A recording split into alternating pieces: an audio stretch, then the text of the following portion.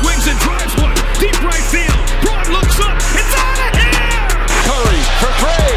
Got it! Struck him out. Now Beckham Jr. makes a diving catch in the end zone. Touchdown Giants! You're listening to Just Steven Sports with Steven Cusimano and Justin Lopiccolo.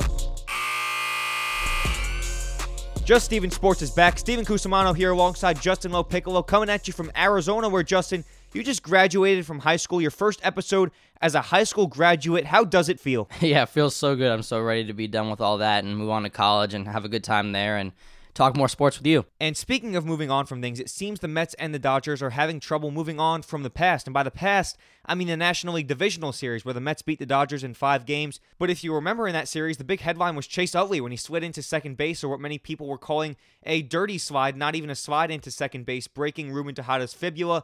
The rest is history. Chase Utley now has a rule named after him. And now 7 Mets-Dodgers games later, Noah Syndergaard throws behind Chase Utley in this game. The ball did not hit him, sailed over to the backstop, but nonetheless, on that pitch, the first pitch of this second at-bat of the game, Noah Syndergaard was ejected. I know both you and I, Justin, have really strong feelings about what happened in this at-bat. What was immediately going through your mind when you saw what happened? Well, I actually wasn't watching the game live, and I was checking the box score for the game because it was 0-0, and I was wondering, how many strikeouts Syndergaard had and how many hits there were. So I look, and I see that Verrett had pitched 1 1/3 innings, and I instantly looked it up. I looked up Noah Syndergaard. I'm like, what happened?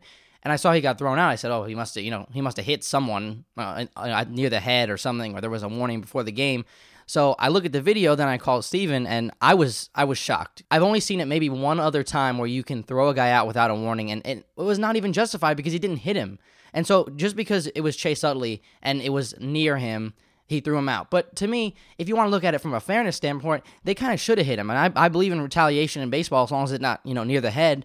But he broke our shortstop's leg, and they chose not to, retaliate. The Mets said, we'll just leave it alone. And so from their standpoint, if you did want to hit him, I wouldn't blame him. It's been a little bit too long, and I think, you won the National League. You were the National League champs. You shouldn't have to do that. But if you wanted to, you go do it, but you shouldn't be afraid of getting ejected if you throw near the guy. The way I see it is 3 reasons. Number one, why would they decide to throw at Chase Utley in the 7th game since that incident happened? They faced Utley several times since then, both in Dodger Stadium and at Citi Field. Why would they wait until the 7th game since the incident to throw at him? Number 2, this was the second at-bat at this game. If the hit was going to be intentional, I think Noah Syndergaard would have done it in the first at-bat. Why would he wait until the second one? And number 3, Noah Syndergaard threw at Alcides Escobar famously in the World Series last year, and he came clean about it. He admitted to throwing at Alcides Escobar in the World Series. My question is, if he would do that, admit to doing that in the World Series, why would he not admit to throwing at Chase Utley in some random game in the middle of May? And not only that, but in the heat of the moment, there's no way to know that that was intentional. And at that point, I feel like the only logical decision to make is giving him a warning. Yeah, and like I told you, I think this was a case of an umpire trying to make a name for himself on national TV because this was a nationally televised game, and it was sold out, and Syndergaard was on the mound. I mean, it was going to be a great game. I think that game would have ended up really, really close. The Mets only pulled off 1 run, but who knows? When your pitcher on the mound striking out 10 guys, then it kind of fires up your offense too. So maybe they wouldn't score 1 run. I mean, I'm not saying it's the Dodgers' fault. I'm just saying, in this situation, that umpire was just trying to make a name for himself, and he threw out one of the best pitchers in the game, one of the most important games of the last few months. So it's a little bit upsetting to see it, Steven, because we all love to see Syndergaard pitch. I mean, you could be a Dodgers fan, a Yankees fan, anyone. He's still a great pitcher who throws 100 miles an hour, and you want to see him go out there for at least 7 innings, not 2 1/3. And the way I see it also is that there's no way you can throw out a guy for not even hitting him with no warning, because it's not like a thing where there was no warning before the series, there was no warning before the game, there was no warning, period. And to me, when the ball didn't even hit him, that's not justification for ejecting somebody, especially in a huge game like this with a sold-out crowd, prime time. They really, this umpire, Adam Hamari, really ruined the game for everybody. And this is a game that the Mets ended up losing 9-1. So you have to figure if Noah Syndergaard stayed in, he would have pitched well into the 7th or 8th inning. And this is a game that would have been very close throughout. The bats would have been more on their feet, and the bullpen wouldn't have given up all of those runs. So this incident right here, impacted the game in such a huge way. And really, this turned into a shining moment for Chase Utley because the next play on defense that he made was a tremendous glove flip to first base. His next turn at bat was a solo home run, and the one after that was a grand slam. So this game was supposed to be about the Mets, this big 1986 World Series reunion. All the ceremonies before the game turned into Chase Utley's night. He had 5 RBIs, 2 hits, a great night out in the field. And I feel like that says a lot about Chase Utley's personality and the way he plays the game. The fact that he was able to put aside all this pressure, attention, and animosity from the Met fans and go out and have the night he did. But I feel like the way that this night ended, I really don't think it's going to be the end of this Dodgers and Mets feud. But keeping this conversation about the Mets, Matt Harvey has been downright awful for them this year. He pitched again on Tuesday, giving up 5 runs over 5 innings, 8 hits, 3 home runs, 2 walks, and 1 strikeout, which is the most telling for me, being as this is a guy who usually strikes out 10 or more, inflating his ERA to a 6.08. And Terry Collins, the manager for the Mets, said that the minor leagues are not an option despite how bad he's pitched, but what if his next start is a disaster too? Well, then you have to reassess, and I think the best thing for him was to get at least 1 start off. Not because he's doing bad, but because he needs to rest. Because if you look at it, his first 3 innings are the best. He has his velocity, and even though he's somewhere around a 2.83 ERA, his first 3 innings, he has the most velocity and the most kick on his fastball, and it seems to diminish in the 4th inning, and that's when his ERA spikes. So if you can get his velocity back by maybe giving him a little bit more rest, and they're having him throw these sim games in between his starts, but I don't even know if that's good. I don't think he should be throwing so much between starts. He should be stretching and getting ready, but if he keeps throwing, he's not going to have his velocity like he hasn't. Without his velocity, he's just a 93-mile-an-hour fastball pitcher and with a decent slider when it's going, and hasn't been. I think even a bigger problem than his velocity is his pitching choice. Whatever he throws seems to be wrong. I mean, he'll throw a 2-2 changeup or an 0-2 changeup, and it'll drift a little bit high in the zone and someone will hit it out. He has to know what pitches are working for him and what pitches are not, and stop trying to prove to everyone that, this changeup still works, because I believe it was against the Nationals where he threw a changeup to Ryan Zimmerman and he hit it out, and then when Rendon came up, he kept trying to get that changeup across, and even on the first pitch he tried it, and it was in the dirt, because he wanted to prove to people that he could still use that changeup, and it just didn't work for him. And you mentioned the fastball velocity as one of the main issues for Matt Harvey. Well, when that fastball is 94 miles per hour or above, hitters are batting just 200 against him with a 291 slugging percentage. And when that fastball is 94 miles per hour or below, batters are hitting 431 with a 597 slugging percentage. So obviously a huge difference. It's been like night and day. And you mentioned how he's pitching these sim games in between. And I really agree with you in the fact that that might not be the answer, because when his power in specific between the 3rd and 4th inning, his kind of stamina and longevity in that time of the game has been the question. I feel like giving him a week off might be more beneficial, and if that doesn't work, then you start to look elsewhere for answers. But I was looking at some numbers from Steven Strasburg, and it was really interesting because if you remember, a couple years ago, Steven Strasburg had his Tommy John surgery, and the Nationals shut him down before they got into the playoffs and ultimately ended up losing that series against the Cardinals because of that decision. But the following year, Steven Strasburg had a solid year, pitched pretty well. But then the year after that, which was last year, 2015, started out the year with a 6.50 ERA, a 1.69 whip, 3.21 opposing batting average. And it's really strikingly similar for Matt Harvey because he had his Tommy John surgery, and then last year was his first year back, pitched to a sub-3 ERA, pitched into the 270s, and had a great season for the Mets, even pitched 9 shutout innings in the World Series, which was his last start of 2015. But you look at this year, starts with a 6.08 ERA compared to Strasburg's 6.50 last year, a 1.69 whip, which is exactly the same as Strasburg's was last year, and a 3.30 opposing batting average, which is 9 points above where Strasburg's was last year. And this is really interesting to me because it comes at a time for both of these pitchers at the same time after they got their Tommy John surgery, so it leads me to believe that there could be some sort of a relationship here. Well, yeah, I definitely think so. But for the good thing for Matt Harvey's benefit is that we both think he's going to have a better start on Monday against the White Sox, and we just have a feeling. I mean, our predictions are right. I remember Matt Harvey's best start of his career coming against the White Sox a couple years ago, given it wasn't during this slump, but he does have good history against this team, and I know you're expecting big things from tomorrow night, Justin. What are you expecting from Matt Harvey's next start? Well, I expect the Mets to come out hot on offense and then back him up a little bit. It's just kind of the Mets' offense is usually pretty decent, but it seems to be hit or miss sometimes, and that comes when you kind of bank on the home run because everyone on that team can hit home runs. But I expect to see Harvey go at least 6 innings and strike out maybe 6 or 7, maybe give up 2 runs. But that's a great step in the right direction, and to me, that's a quality start for him because he needs to get on the right track. Look for, if you're watching this game, look for his velocity. Once you see it hit 94, 95 on the fastball, he's about to get hit, and it's going to be bad. But for me and Steven, we think that he's going to come out strong on a team that he faced before and had a great start. So for tomorrow's start, like I said, look for velocity and look for the Mets to come out hot. And if both those things can happen, Harvey's going to have a good day. So the Mets playing the Dodgers this weekend, and you may have noticed Yasiel Puig not playing quite as much as he's used to because he's being disciplined for an incident earlier this week where he did not run out a fly ball that he thought was a home run. He instead stood in the batter's box, and what should have been a double or a triple turned into a single, and as a result, Dave Roberts has benched him several times this week, Justin. Obviously, that's not the type of effort that you want to see from any of your players. So the simple question here is, was Dave Roberts justified in this decision? I mean, I think so because Yasiel Puig's kind of a repeat offender. He doesn't seem to listen. He doesn't seem to care what anyone has to say about it. I understand that if you hit a home run, it's already embarrassing if it doesn't go over the wall and it ends up being a single. So to admire it's not bad, and I'm all for bat flips. I'm all for, whatever you want to do after you hit a home run. But I don't like the fact that it actually didn't even go over the wall. So unless you hit a no-doubter, you shouldn't do that. I think he was justified in it, but I don't know if it was 100% Puig's fault. I mean, I'm sure he actually thought it was a home run. I mean, I'm sure he didn't think it was a deep single. So from his standpoint, yes, it kind of sucks. But from Dave Roberts' standpoint, yeah, like he didn't run out anything. So you can bat flip all you want, but make sure it goes over the wall. And I think he's justified in benching him because, if anyone else does that, they should be benched too, not just Puig. And you mentioned how Yasiel Puig is a repeat offender when it comes to things like this. And it seems like always the Dodgers are trying to convince him to stop doing things like this and trying to discipline him. Do you think this guy will ever learn?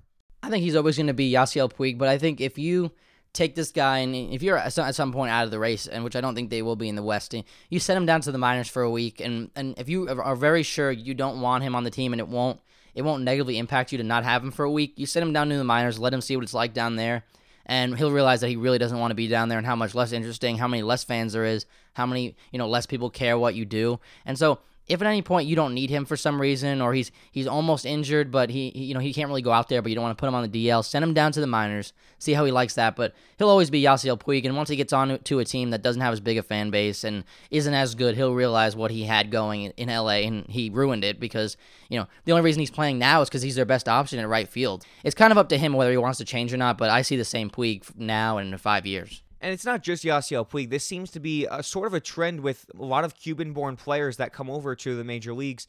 Why is this sort of laziness, carelessness about the game, and arrogance? It seems like a lot of Cuban players are really arrogant in the fact that they think that they're already better than everybody else when they first come over to the major leagues. Why is this sort of attitude a trend with Cuban players, do you think?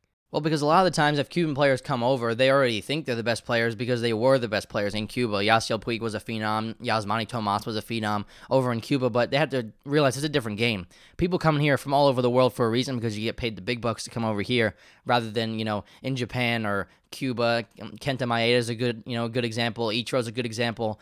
There's so many players that come over and they act a little bit different, and not necessarily Ichiro and Maeda. They seem very humble as baseball players and kind of kept to themselves. But in Cuba, I think the culture's a little bit more eccentric and excited and happy, which is great. But in Japan, it's a little bit more relaxed. And I don't want to generalize, but I mean overall, that's how I would view it. And so when they come over here, they're excited because they're the best players at their position, they're the best players in the league in Cuba. Then they come over and they have a breakout year like Puig did, and then they think they're on top of the world here too. And you can't kind of kick him off the pedestal without diminishing his confidence or changing the way he plays. And speaking of arrogance, carelessness, laziness, Alex Rodriguez was rehabbing this week from a 3-week hamstring injury in Double-A Trenton for the Trenton Thunder, the Yankees Double-A affiliate, and he hit a no-doubt home run off of this Double-A pitcher, and of course he took it to himself to show off with an emphatic bat flip. Really, A-Rod? I mean, I don't even know what to say about this because, you and I are fans of the Mets, so we're a little bit biased when it comes to A-Rod, but come on. I mean, if you're a Yankees fan, you got to be thinking the same thing. Why would he bat flip? It's Double-A. It's not that hard. I mean, I'm not going to discredit anyone who plays in Double-A. I'm sure it's not the easiest thing in the world, but if you put any major league player down in Double-A, they could hit 10 home runs in 15 games, and I wouldn't put it past them. So to bat flip on a home run off a Double-A pitcher, it just shows that he's kind of tired of hitting home runs in the MLB, and I don't think he's going to do it for much longer. And to me, I think you and I agree, and most MLB fans agree, there's a time and place for bat flips. This was not one of those times or places. I think when you're talking about when bat flips should be appropriate, I think it's in big games during big moments like Jose Batista's last year in the playoffs. That's the first one that comes to my mind. Not games like this in AAA, AA, or anywhere in the minor leagues. So it's a reoccurring topic lately in the major leagues. When is the appropriate time for a bat flip? Well, I've thought about this a lot because I do like the idea of a bat flip, and I have a little bit different of an opinion than a lot of other people. I think you should be able to bat flip. If you're winning, you can bat flip. I think even if it's 7-1, if you hit a home run, you hit a home run because you're winning already. You're excited, you're happy, so you hit a home run off a guy, you make it worse. You can bat flip. I mean, you might get hit for it. You might get retaliate against in the next game. But if it's a close game and you hit a home run, you can bat flip. If you tie the game with a home run, you can bat flip. If you take the lead with the home run, you can bat flip. As long as you're not losing or you're not up by an insane amount, like maybe 8 or 9 runs, then keep it to yourself. If you're facing a pitcher, that he's like a young rookie pitcher and he just came in, it's kind of a courtesy. You don't bat flip on him. But I think as long as you're winning or you tie the game or it's in a big moment, you can do it. But not in AA. Not in AA off of a AA pitcher. In a game that means nothing. And falling back on that retaliation standpoint, Noah Syndergaard last night got thrown out for throwing behind Chase Utley, not even hitting him, just because the umpire thought that it was an intentional throw at Chase Utley. So I guess the question I'm asking here is, when is it okay, if it is even ever okay, to retaliate on a baseball field? I think I'm all for retaliation in baseball. I think that, first of all, it doesn't, unless you're hitting somebody in the head, it doesn't hurt anybody that bad. And I know you could get a bruise or, it could hit something and it would I sting. agree. I think if it hits their head, that's too much. That's too much. But if like Jose Bautista, it was a great bat flip and I'm totally behind it, but I could 100% see why the Rangers would want to retaliate on that. It was a big moment. It upset them. That home run followed, if you remember, 2 errors and 2 bad throws that just loaded the bases or got 2 guys on or whatever. And so, yeah, I understand. And I think it's okay to retaliate. If someone does something, that you deem disrespectful to your team, I think it's okay. If they hit your guy, I think you should hit them back as long as it's in the right circumstance. You don't want to be up by 3 and then you walk a guy with 2 outs. The next guy gets on, the next guy hits a home run. You don't want to do that. You want to be up by a lot or down by a lot and then do it. But I think it's totally fine as long as you're not going for the head. And I think, these articles on the internet are making it seem like it's such a big issue. Same thing with the replay, which I want to talk to you about in a minute. But they're making it seem like it's such a big issue that, retaliation, and what are we going to do about it? It's been going on for years. Why is it an issue now? Why is it an issue? Because all this stuff's happening, and now everyone's like, you see when Syndergaard throws behind Chase Utley, and it's a big deal. Well, he didn't even hit him, and he got thrown out. So the umpires need to change their viewpoint on retaliation and what's okay with them. But that brings me to something that I just remembered that I wanted to talk to you about is a lot of people are talking about how replay's been taken too far, and I know we watch SNY all the time for the Mets, and Gary and Keith seem to say a lot that they're ruining the game with this replay thing, but I don't really have a problem with it. I think if you're going to get the right call, I think that's how it should be. I understand sports are about excitement, and you kind of take some of it out when you go to the replay booth in a big play, but you want to get the right call. Who would want to do something great and then get screwed out of it by the umpire? And there was a no-hitter, who was it, Gallardo that threw that no-hitter, that perfect game, and the out call at first was wrong. And so I bet he would support replay. So you have to kind of be in the situation to understand it, and I know Keith has before, so I'm not sure why people say that replay's hurting the game. And what do you think? Do you think we should get rid of it or keep it the way it is? Well, I think there's 2 types of fans in the MLB. There's us type of millennial fans that haven't been around the game as long as, per se, our grandpas or our dads, guys who have been around the game for 50 to hundreds of years. And those type of people tend to be a lot more old-fashioned with their opinions and the fact that they like to see that human error aspect in baseball. But people like us, millennial-type fans, younger fans, I'd say probably 25 or younger that haven't been around the game or have an appreciation of the game as much as guys who have been around it their entire life, back when it first started in the 50s and 60s and all those older eras back then. I feel like us younger fans just like to see the right team win. And we see instant replay in the NBA, we see it in the NFL, and most other major sports. And I think that's why it's such a big problem right now and such a big topic right now, is because younger fans just want to see the right team win. And more old-fashioned fans who have been around the game their entire life and know how the game is supposed to be looked at and appreciated as the old great American pastime. I think that those type of fans, they appreciate the human error, but at the same time, they would like to see the right team win. With that being said, I think that the MLB is focusing too much on speeding up the game and at the same time trying to improve instant replay, because it's 2 completely different things. If you want to improve the pace of the game, you cannot have instant replay and vice versa. So they need to make up their mind as to whether or not they want to improve instant replay or improve the pace of the game, because as you improve one, it negates the other. And I would say my biggest problem with instant replay is the fact that sometimes the replays just take way too long. There's certain times when I can tell after watching 1, 2, or 3 replays that the call was either blatantly correct or blatantly incorrect. And if I can see that from the naked eye watching it on TV, I think that people whose job is devoted to doing that in New York City, they should be able to do that in a timely fashion and in an accurate fashion. With that being said, I think that if you're going to have some plays reviewable, I think you need to have all plays reviewable because, especially when the managers only have one challenge, it's not like every single play is going to be reviewed.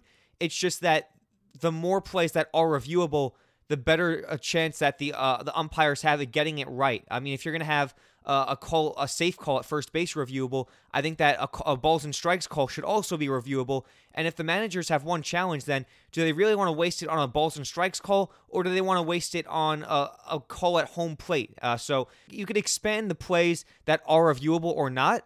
That doesn't necessarily mean that they are all going to be reviewed. So while it has its flaws, I do in a way support instant replay. It comes down to like how, and I understand it from an entertainment perspective, but how big of a baseball fan are you? Because if you care about watching an extra 5 minutes of a game just to make sure the right team won, and you don't want that, then you're not really a baseball fan. But I understand it from an entertainment perspective because they're not going the MLB's not going for just baseball fans. They're going for people who they want to watch the game and maybe get hooked or watch the game for the first time. But to me, as a real baseball fan, I don't care. I want to see the right team win. And if you tell me that you don't want replay, then you're essentially saying you're okay if the team that you like does not win on a play that was clearly wrong made by the umpire. You're okay with your team losing because you just don't want to wait that extra 5 minutes. And to me, that's nonsense. That doesn't make sense. I agree, because even if you're an old-fashioned fan who doesn't support instant replay and supports the play how it's called on the field, and you're a fan of a team that loses because of a play that was called incorrectly, then in that heat of the moment, you're not going to tell me that you do not want instant replay in the league, because it's a lot different when it's your team on the losing end of a bad call, because in that instance, when your team lost a game because the wrong call was made, I think everybody supports instant replay, so I think implementing it little by little is definitely a step in the right direction for the major leagues. But we're going to flex it over to the NBA now as the finals are approaching. Last night, Western Conference Finals, Game 6, Golden State Warriors beat the Oklahoma City Thunder 108-101. They win 2 games in a row now, force a Game 7, as the series heads back to Golden State tomorrow night. Oklahoma City led most all of this game until 3 or 4 minutes to go. Klay Thompson sets a playoff record with 11 three-pointers. He scores 41 points. Justin, what stuck out most to you? Well, what stuck out to me is Kevin Durant and Russell Westbrook have a major problem in the fourth quarter, and it's getting out of hand because we talked about it many shows ago. In the middle of the year, we talked about how the Thunder continue to give up leads, and actually the day that we did talk about it, they actually gave up a lead in the fourth quarter, and they lost. Of course. But in this game, they got outscored 33-18 in the fourth quarter. That's unacceptable on any, in any playoff game. In the fourth quarter, you need to put up at least 20, 25 points in a quarter two, especially to stick with the Warriors, who put up decent numbers, and they had 20 in the first, so a little bit slow, 28 in the second, 27 in the third, and then a whopping 33 in the fourth quarter. But that wouldn't have even been the issue if OKC could have put up 25, and it's upsetting because Russell Westbrook is a great talent. I think he's almost as good as Steph Curry. You can argue as much as you want, but he's more athletic than Steph Curry. And he when he's on, he can shoot as well. I'm not saying he's better than, but Russell Westbrook is, to me, the second best point guard in the league. Kevin Durant does not miss when he's on a roll. He doesn't miss, and he plays decent defense. He's athletic. He's more athletic than he looks, and there's no excuse why one of those guys shouldn't be leading the team in the fourth quarter. And I think the problem is Russell Westbrook has a bigger ego than a lot of other players. So when he goes onto the court, he wants to take over the game, but Kevin Durant won't say anything, but maybe he feels like he should be able to take the game, and I think he should because he's proven more, and even though Westbrook's a great player, I think Kevin Durant's a better shooter. But aside from that, someone needs to be clutch. Someone needs to step up and say, hey, we're going to take this game, because blowing that lead in the fourth quarter was upsetting because, I want the Thunder to win this series. I think that they're the better team right now. And by giving up leads in the fourth quarter, you don't show that you're a better team. You show that you're the weaker team and you don't have leadership. I mean, right at the end of the game, Steph Curry was ISO. He put everyone away and he said, I'm going to make this layup. And I think it was Serge Ibaka was defending him, so he had a mismatch. And the whole team was okay with him and ISO, and he made the layup, and they gave him the lead. It gave him a 5 or 6 point lead at that point.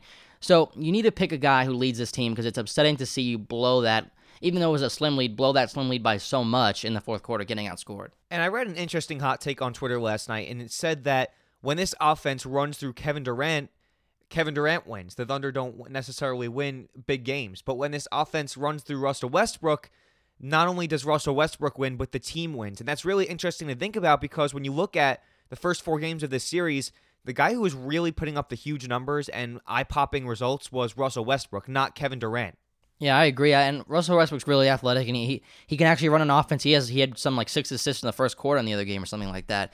So he's a great player, and he can run an offense now. He proved it. But to take clutch shots, I think we'll both agree that I don't think Westbrook should be taking any clutch shots, because we saw a couple times in the regular season there was like some 3 seconds left, and he put like a one-handed three-pointer up, covered and defended. It didn't make sense then. I think to run the offense till the end, yes, but who should take the last shot? I mean, I think you'd agree it should be Kevin Durant. Now, people were calling this Game 7 on Monday night one for the ages. People think it's going to be tremendous. And the Cleveland Cavaliers a couple days ago, people forget, advanced already to the NBA Finals. Can they carry that momentum, having a couple days off, over the team that advances out of the West into beating them in Game 1? Or is whoever advances out of the West winning the Finals either way? Well, we'll talk about who we think advances from the West, but if OKC makes it against the Cavs, I'd pick OKC because Golden State likes to play small, and I think that other teams have realized that if you just play big on a team that plays small, you're going to win because you're going to dominate the glass. So, like I said, if OKC were to make it, they can match up at pretty much any position. That's why I like the Thunder, because they can match up with any team. They can play small, play big, whatever you need. They can do it, and I think they'll match the Cavs throughout the whole series. And I think if the Thunder make it, I'd say they take it in 6, but that's not my official prediction. But that's what I'd estimate at the time. But if Golden State takes it, LeBron wants revenge, even more revenge for losing out in the last finals. So I think the Cavs will take it because they're fully healthy now, and that'll go to, I think, maybe a game 7, and the Cavs will win. But I think LeBron James is playing on another level now. He's aging, and I'm not the biggest fan of LeBron, but you have to admire what he's been doing in these playoffs and how he leads his team he leads his team to wins no matter where he is, and then he proved that he could do it in Toronto or anywhere he has to go. But I think they'll have a shot with whoever goes, and I think they would lose to the Thunder, but I think they'd have a shot with whatever team they face. And it's funny you mentioned that the Cavaliers do have a shot at beating the Warriors, because when you think about what it really does take to beat the Warriors, I think the mistake that everybody's made this year is you're not going to beat them at their own game. Their own game, I mean, they play small, like you were saying, and they obviously put up a lot of three-pointers, and they're the best team at that. When teams try to match up that way and try to put up a lot of three-pointers and, in contrast, play small with the Warriors, and they don't win, and they never have been winning. And I think that's why the Thunder have had such an impressive series, is that they're winning at their own game, and you're not going to beat Golden State at their game. You're going to beat them by playing your game. You're going to beat them by going back to your bread and butter. If you're a pitcher, you're not going to strike out guys based on their weaknesses. You're going to strike out guys by going back to your bread and butter, and I think that's what Oklahoma City has done. And if Golden State does get to the finals, I think that Cleveland needs to keep on doing what they've been doing. They need to do what works best for them, and I think that is their best shot at beating Golden State. But Game 7 is obviously going to be huge. It's tomorrow night, 9 o'clock Eastern. Quite simply, who wins and why? Well, I'll give you a little comparison for something that happened. And I just want to acknowledge, I did win that bet last week. $5 was on the table. He did. And we're going to put that $5 back on the table right now. We're going to predict the scores for Game 7, Oklahoma City at Golden State right now.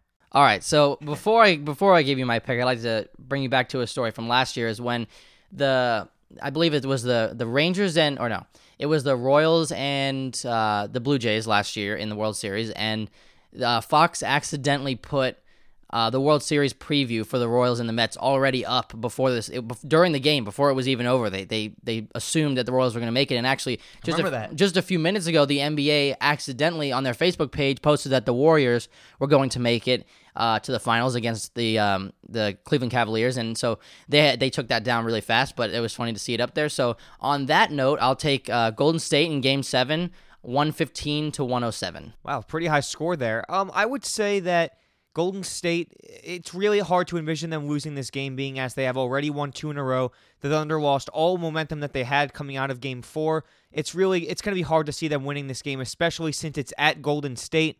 And I also want to acknowledge the fact that my score last time we predicted was only 2 points off. I said that the score would be 105-96, and it ended up being 105 to, I think, 99 or something like that. So the free throws put you over. The free throws put you. It was a little bit higher than your score, but without those little free throws at the end, you were on point. Yeah, and I was really surprised to see that. But the Raptors did win that game. They didn't win the series. I definitely think that Golden State does win this game, and I think it's going to be by a score of 107-100. That's a good prediction. Like I said, I picked the Thunder, all the way back when we first started this show, to beat Golden State, and I wanted to stick by it till the end, but I'm going to try to be realistic with you, is that they should have took yesterday's game. And yesterday's game, if we would have had a I think show, that was it for them. Right. And yesterday's game, if we would have had a show, I would have told you, OKC wins by 7 or even 8 because they play better at home. But they gave it up in the fourth quarter. They got outscored by too much to win a game, and I think it'll happen again. And I don't think they'll even be winning in most of this game, though. I mean, I think they'll be close, and then right at the end, they'll let Golden State pull away.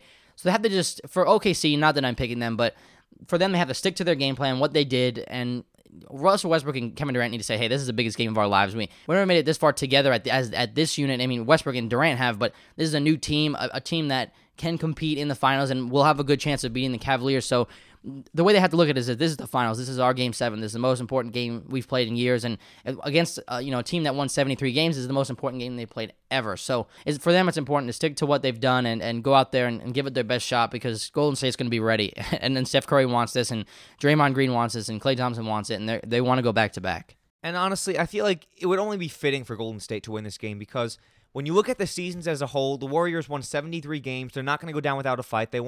If they win this game, they would have won 3 in a row en route to getting to the finals. And you and I both mentioned the fact that Oklahoma City has given up so many fourth quarter leads so far this year. And I feel like Oklahoma City giving up that fourth quarter lead on Saturday night and that would being their final chance and the fact that game would have sent them to the finals, I feel like that would be just the most fitting end to their season. It's kind of their fatal flaw right now this year.